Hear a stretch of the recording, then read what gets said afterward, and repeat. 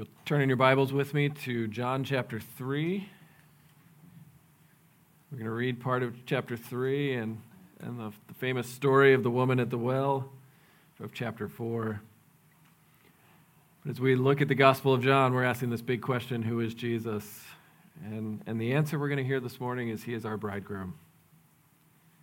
And so let's read our text and pray and ask for the Lord's blessing. So it's John chapter 3, verses 22 to 30, and then chapter 4, 1 through 19. After this, Jesus and his disciples went into the Judean countryside and remained there with them and was baptizing. John also was baptizing at Ainon near Salim, because water was plentiful there and people were coming and being baptized, for John had not yet been put in prison. Now a discussion arose between some of John's disciples and a Jew over purification, and they came to John and said to him, "Rabbi, he who was with you across the Jordan, to whom you bore witness, look, he is baptizing, and all are going to him." John answered, "A person cannot receive even one thing unless it is given to him from heaven. You yourselves bear me witness that I said, I am not the Christ, but I have been sent before him. The one who has the bride is the bridegroom. The friend of the bridegroom who stands and hears him rejoices greatly at the bridegroom's voice. Therefore, this joy of mine is now complete. He must increase, but I must decrease." And then chapter 4.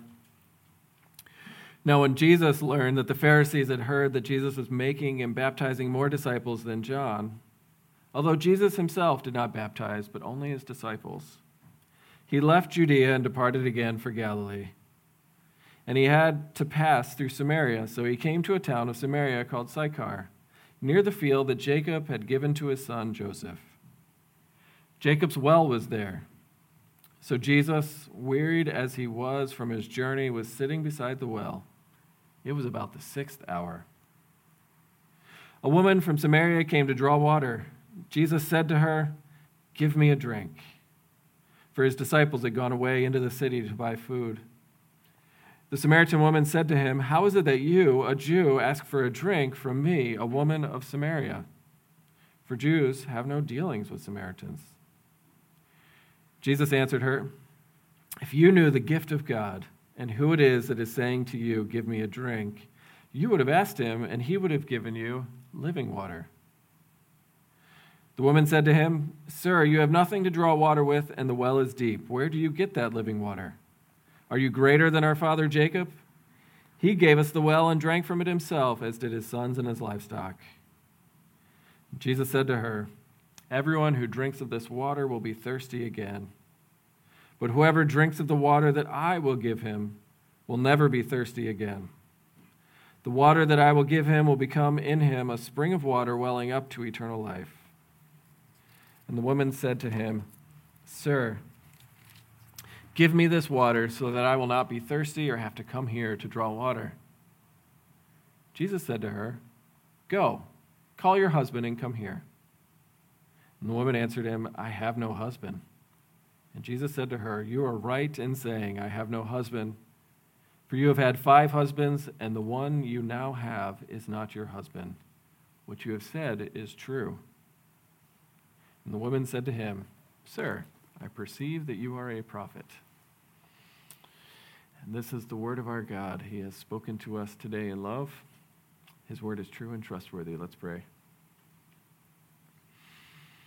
Our Father, I pray that you would surprise our skeptical hearts with this deep, satisfying love of Christ, our bridegroom. And for that to happen, as we just read, we need your Spirit to assuage our thirst, that we might have living waters flowing in us and through us because you are with us. And so we ask that you would do as you promised this morning. And we ask in the name of Jesus, who loves us and gave himself up for us. Amen.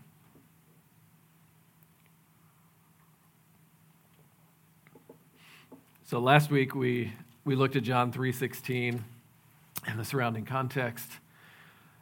Just the wonder of God's unparalleled love for the world. And now, chapter 4 explains what kind of love that is. What kind of love every Christian is given when you put your faith in Jesus Christ. It's the love of Jesus, the bridegroom. And so this morning, as we look at the Gospel of John, he's going to show us this surprising and scandalous love that is deeply satisfying.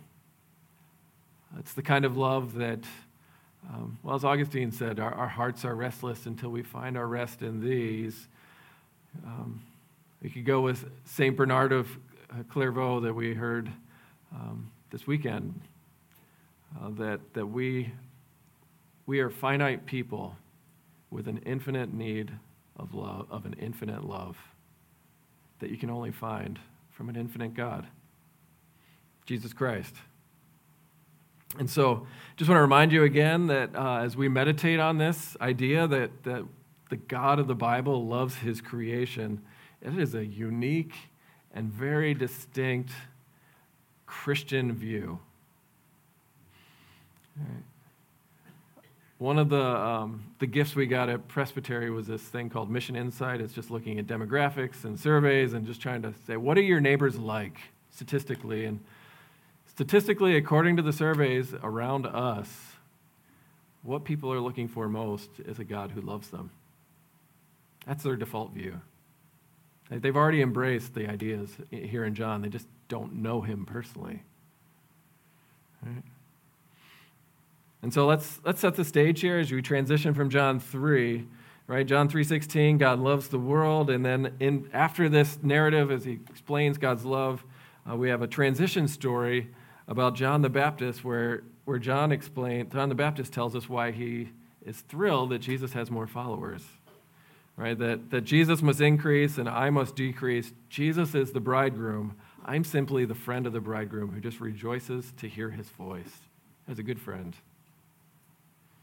Right? I mean, it's basically John says, I am not going to be the best man at the wedding who's trying to steal the bride from the groom, which has happened if you Google it.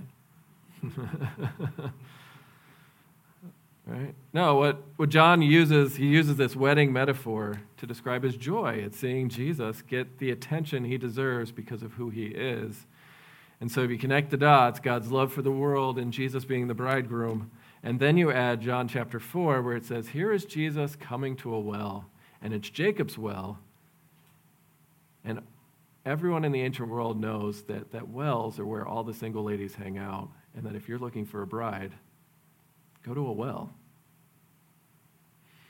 And so as we get ready to meditate on John 4, you're supposed to have weddings on the brain.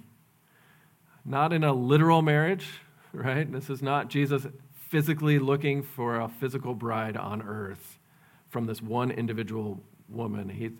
Don't miss the metaphor, right? This is a metaphorical love of Jesus the bridegroom for all of his people. And when you have weddings on the brain here, we're going to see this surprising, scandalous, and satisfying love. So let's look at the surprising love of Jesus.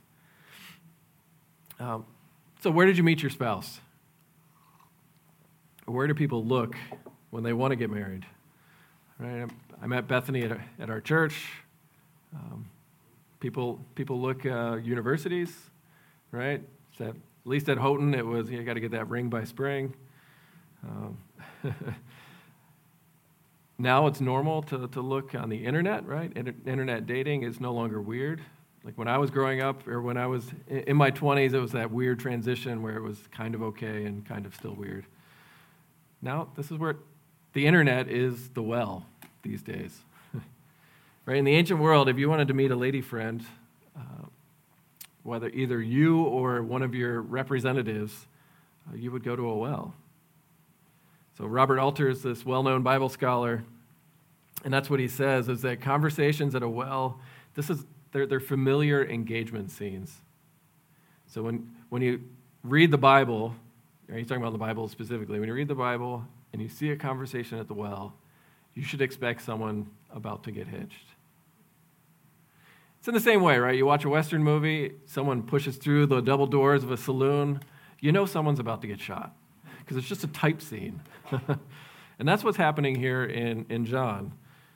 That the way the Bible works is you would meet a single lady at the well.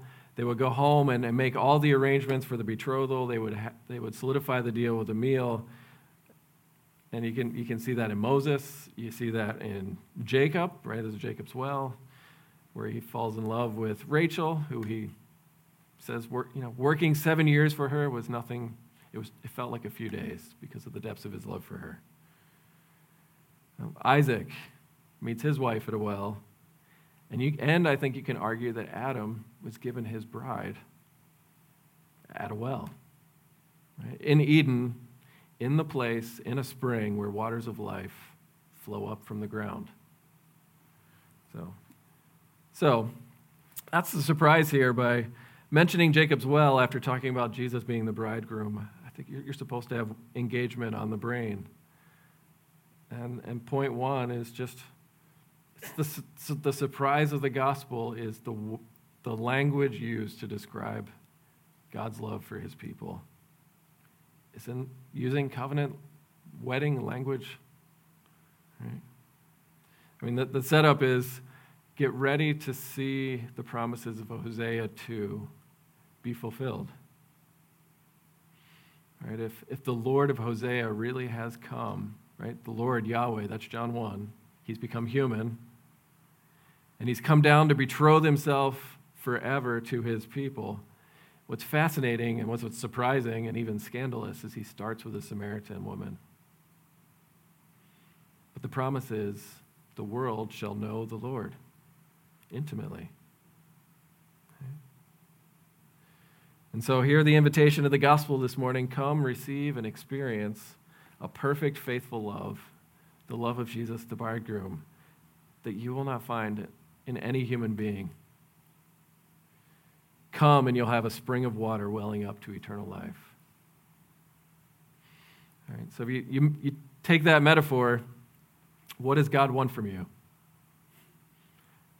That metaphor says he wants you, right? Not just your obedience, not just your faithfulness. That would be the effect of his love. Right? He's not just saying come clean up your act. It's saying he wants to know you and you to know him in the way a bridegroom seeks to know his bride. Right? The gospel is a love story of which every other love story is a shadow or an echo. Right? And so if the idea of God being loving like this doesn't surprise you, then you've already been influenced by the Bible. Right? Only the Bible portrays a God who would love like that.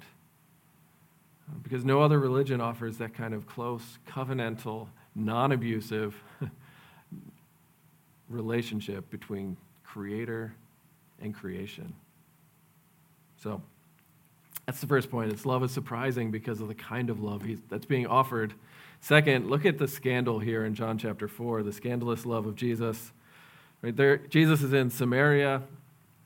Right, he's been journeying for hours in this hot Middle Eastern heat. It's about at the 6th hour. That means it's about noon. And Jesus is physically exhausted. So he's resting while his disciples go and look for lunch. And it's at this hottest part of the day that the Samaritan woman comes and has this conversation with Jesus. Right? And so it's important to remind you that Samaritans are ethnic and religious enemies of the Jews. Right? They don't play well together. It's hard for us to understand that kind of hostility to where you look at a whole people group and say, y'all are disgusting.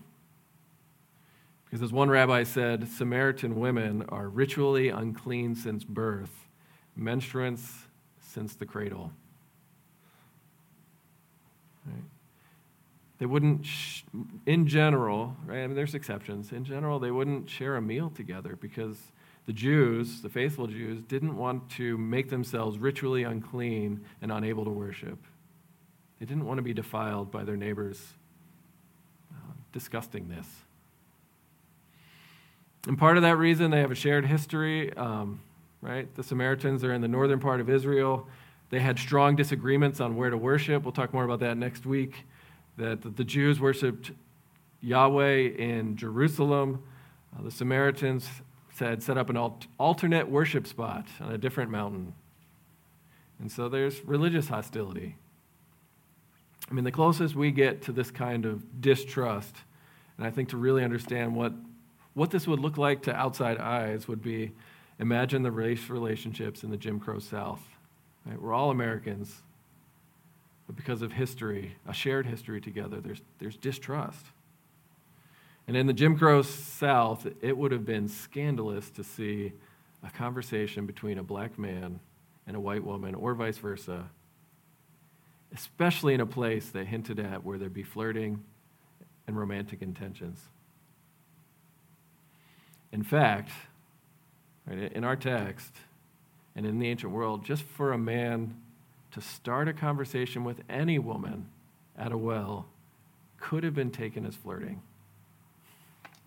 So generally, men would not talk to women, right?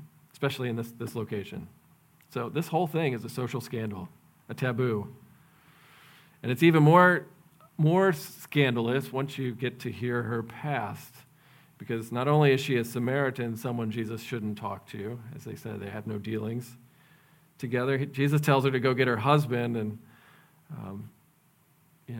like a good upstater, she wants to keep her life private. Jesus is dragging it out of her. I have no husband. And Jesus says, yeah, you're right. You've had 5 men, and the one you're living with right now is not your husband.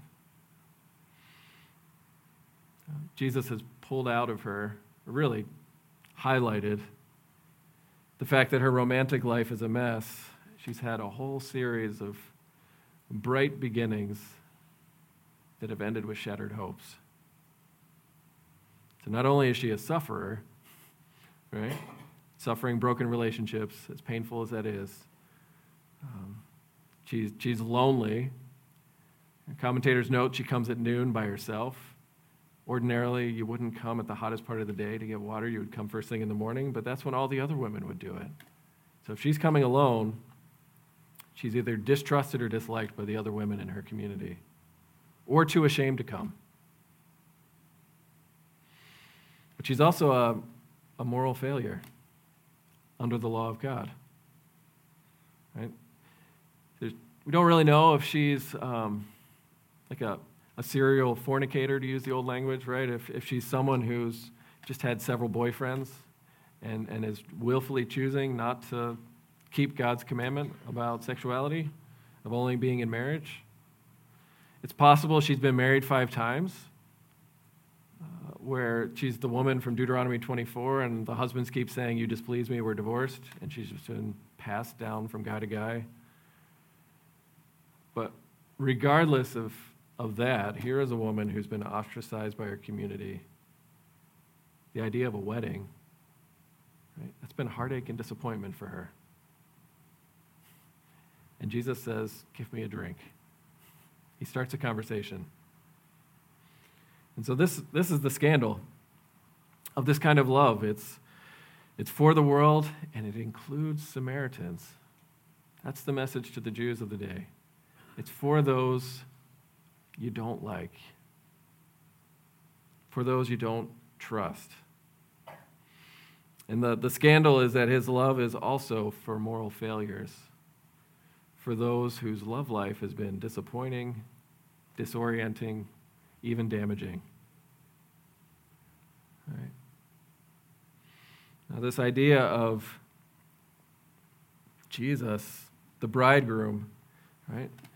This love extends to people who've made a mess of their romantic life, who have things they're deeply ashamed of. That, like this woman, you would rather not talk about in public. What I love about Jesus is you look at his character, right? He's honest, he's blunt, he has more courage than I would, right? But he's not shaming her, right? He's not trying to humiliate her by pointing out her past. It seems like he's revealing her need. He's saying, don't you see that you are thirsting for a love that's better than anything you've received thus far? And if you receive my love, you'll never thirst again. Right? Does anyone remember the way that, especially in the 90s, youth groups would use to try and motivate teens to live up to the Christian standard for sexuality? One of the illustrations that I would heard, and I'm sure I experienced at some point, is like, here's this beautiful rose, right? And a room full of kids, you say, all right, pass this rose around and have everyone touch it. And of course, by the end, after a bunch of teenagers have touched this rose, right, the petals have either fallen off or this rose is wilted. And then the question would come, like, do you want that rose now? It's a humiliating question. Right? It was meant to say, stay chaste till marriage because it's better for you. Like it came with a promise that marriage would be amazing. But the effect was, right, it just made them feel ashamed, especially if someone was in the room who was that wilted rose, so to speak. Right? It would make them feel like, well, because I'm like that, Jesus wouldn't be interested in me. And that's not the message of John 4. Jesus starts the conversation with moral failures. Right? It's one thing to warn against and say this will not be good for you. God has a plan for you to flourish in relationships, in romance. Say this is God's design, it's God's command. Therefore, don't do this. It's another thing to say, well, you did this, you get what you deserve. That's not Jesus' attitude. He combines honesty with an invitation. Right? You've had 5 men. This man is not your husband. But if you knew the gift of God and who was saying it to you, you would have asked, and he will give you living water. In other words, come and drink. Come and be satisfied by my love. Right? So that's the scandal. John, on the one hand, wants us and the Jewish audience to feel the weight of God's love, not just for people like us, but for the world, for every tribe, tongue, and nation. Right? And to see that his love includes people like the Samaritan woman at the well. Right? And then, of course, he wants us to see the scandal that his love is for those with a shameful past who have tried to satisfy their thirst again and again and again, and they keep going back to the well, wondering why life is so disappointing. How do you apply this? I mean, may our church be this kind of scandalous refuge for people who are just drowning in shame for their past, so that we can offer in Jesus' name this living water, this satisfying love to moral failures, no matter what race they are, no matter what ethnicity they are, what wealth or gender, or how good or bad, right? This gift, according to John, is for the world. Jesus says, whoever comes to me, I will give living water. Come and experience the love of the bridegroom. Now, third point, right? This love is surprising, it's scandalous, and this is where Jesus gets to this. It's satisfying. Because at the heart of, this is where it gets personal, right? At the heart of this conversation is an accusation. You haven't chosen to be satisfied by God, by his love, by his presence. And the evidence, of course, is your long history of lovers. Right? God's love isn't satisfying to you, and the evidence would be, look at all the places you've been looking for satisfaction outside of Christ. Right? Look at the ways you're trying to squeeze an infinite love from finite things. So let me ask, if you really believe that God's love is satisfying, how's your prayer life? Right? Do you pray believing that God wants to be in this covenant relationship of marriage? Right? I mean, you tend to draw near to people when you know that they're for you. And if it's this kind of intense love, that's an invitation to pray. Right? And the second question would be, what do you find disappointing lately? Right? Not in the ways that you go, oh, this is not how I expected my life to go because of suffering. But feeling like you've been putting all your hopes in a particular well, and it keeps coming up empty. You're still thirsty. Right? The Bible calls this idea of forsaking God, not finding his love satisfying. It's like drinking from broken cisterns. It's an image from Jeremiah 2:13, and it's likely Jesus has that in the back of his mind, that my people have committed two evils. One, they've forsaken me, the fountain of living waters, to create for themselves cisterns, broken cisterns that can't hold water. Right? It's a leaky container. And so you imagine every day, this describes human existence, right? You're working for something, you're aiming at someone, you're pouring water into this thing, and every morning you wake up and the container's dry. Putting your love into a leaky sieve, so to speak. Right? And so rather than looking to God, the fountain of living waters, we demand that someone or something be satisfying. Make life worth living for me. Right? And then they end up singing Mick Jagger. Right? Can't get no satisfaction. And, we laugh, but it's an honest confession. Right? He's saying, I'm just not happy, and I'm trying. There's people on the radio telling me what to do. That's useless. I'm riding around the world, and some girl says, come back next week, and can't you tell him on a losing streak? Right? He can't find satisfaction.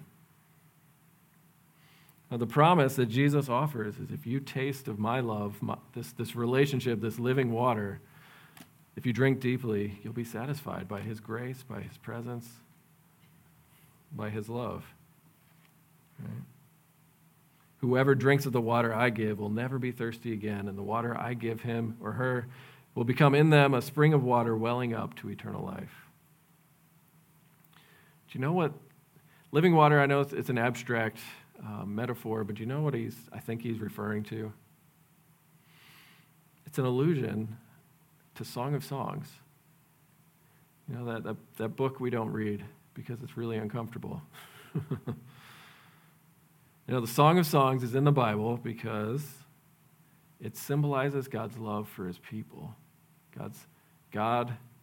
It's a story about a marriage, but it was read every year at Passover to say, look at the love of Yahweh for Israel as he comes to rescue them.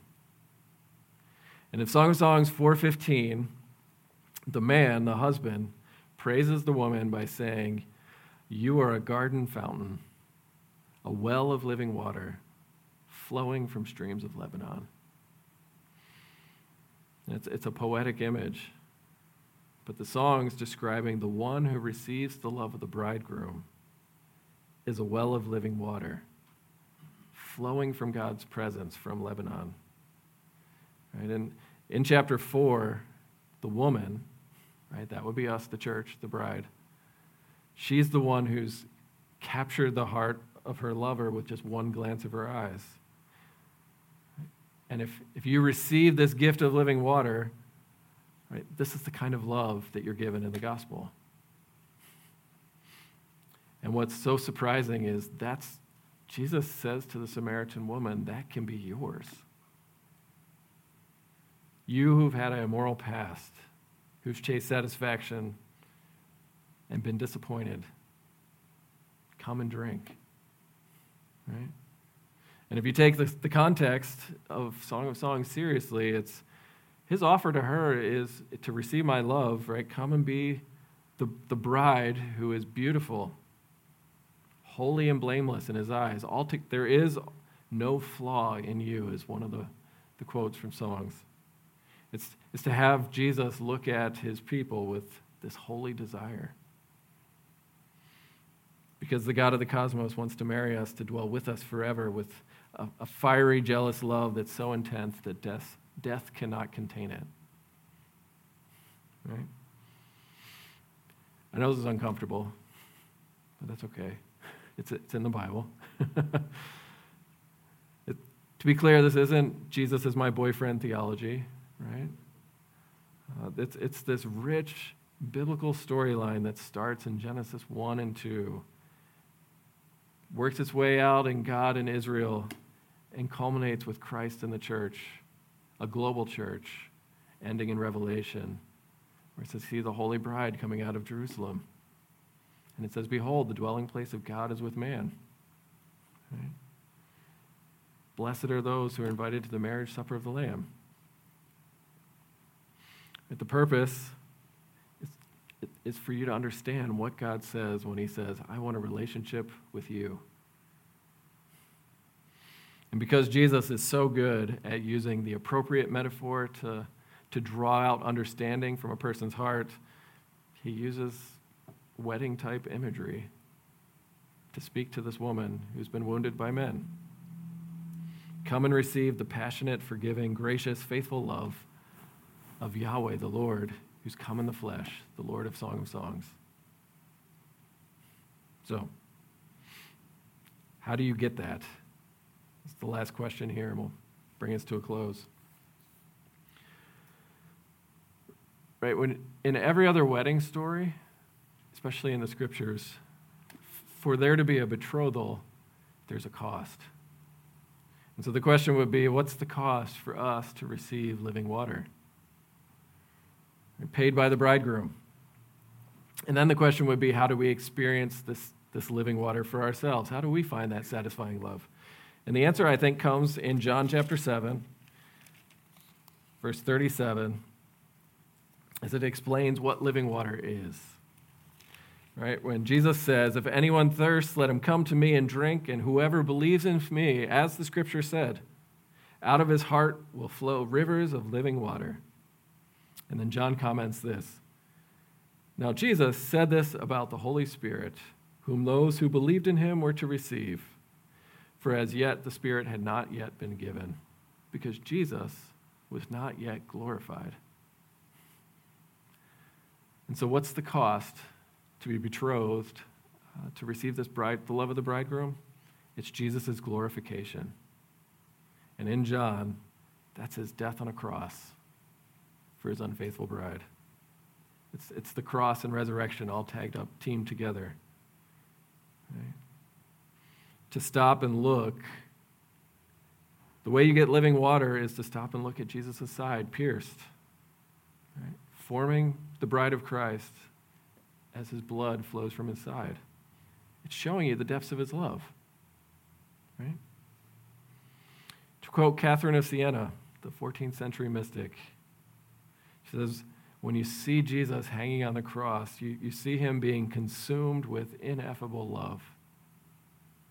And she says, I say consumed because he does not love you for his own profit, because of what profit can you be to him? Right? What do you have to offer an infinite God as a finite being? He simply loves you because he loves you. And she goes on to say, who could not be affected? Who could not be inflamed by this great love? What heart can help breaking at such tenderness? She says, it seems, O abyss of charity, of love, as if you're crazy with love of your creature, as if you could not live without him, and yet you are a God who has no actual need of us. Right? That's the intensity of the gospel. Right? Adam, whose bride was formed from his side, he failed as a bridegroom. When she failed, right, she was the first moral failure. Actually, Adam was doing nothing, but then she took the fruit. How did he respond? He just let her nakedness be exposed. It's her fault, not mine. And in the gospel, Jesus is given an unfaithful bride. And what does he do? He forms the church from his side, bleeding, offering living water to cover our shame. Now, John 7 shows us that the living water offered to this woman was the Holy Spirit that becomes available to everyone who believes in the cross and resurrection. So what's the cost of his betrothal? It's his death and resurrection. It's where you see the depths of his commitment, that his jealousy is as fierce as the grave. But the moment you believe, every Christian is given the Holy Spirit. And as Jesus promised, you have rivers of living water flowing from you. Right? And the idea is you have, right, God, the Spirit, kind of unzips you, climbs inside, as Paul Tripp puts it, and God comes to dwell with you. And so now the God who is the fountain of all life, all living water, makes you a place, a person from whom his presence flows from.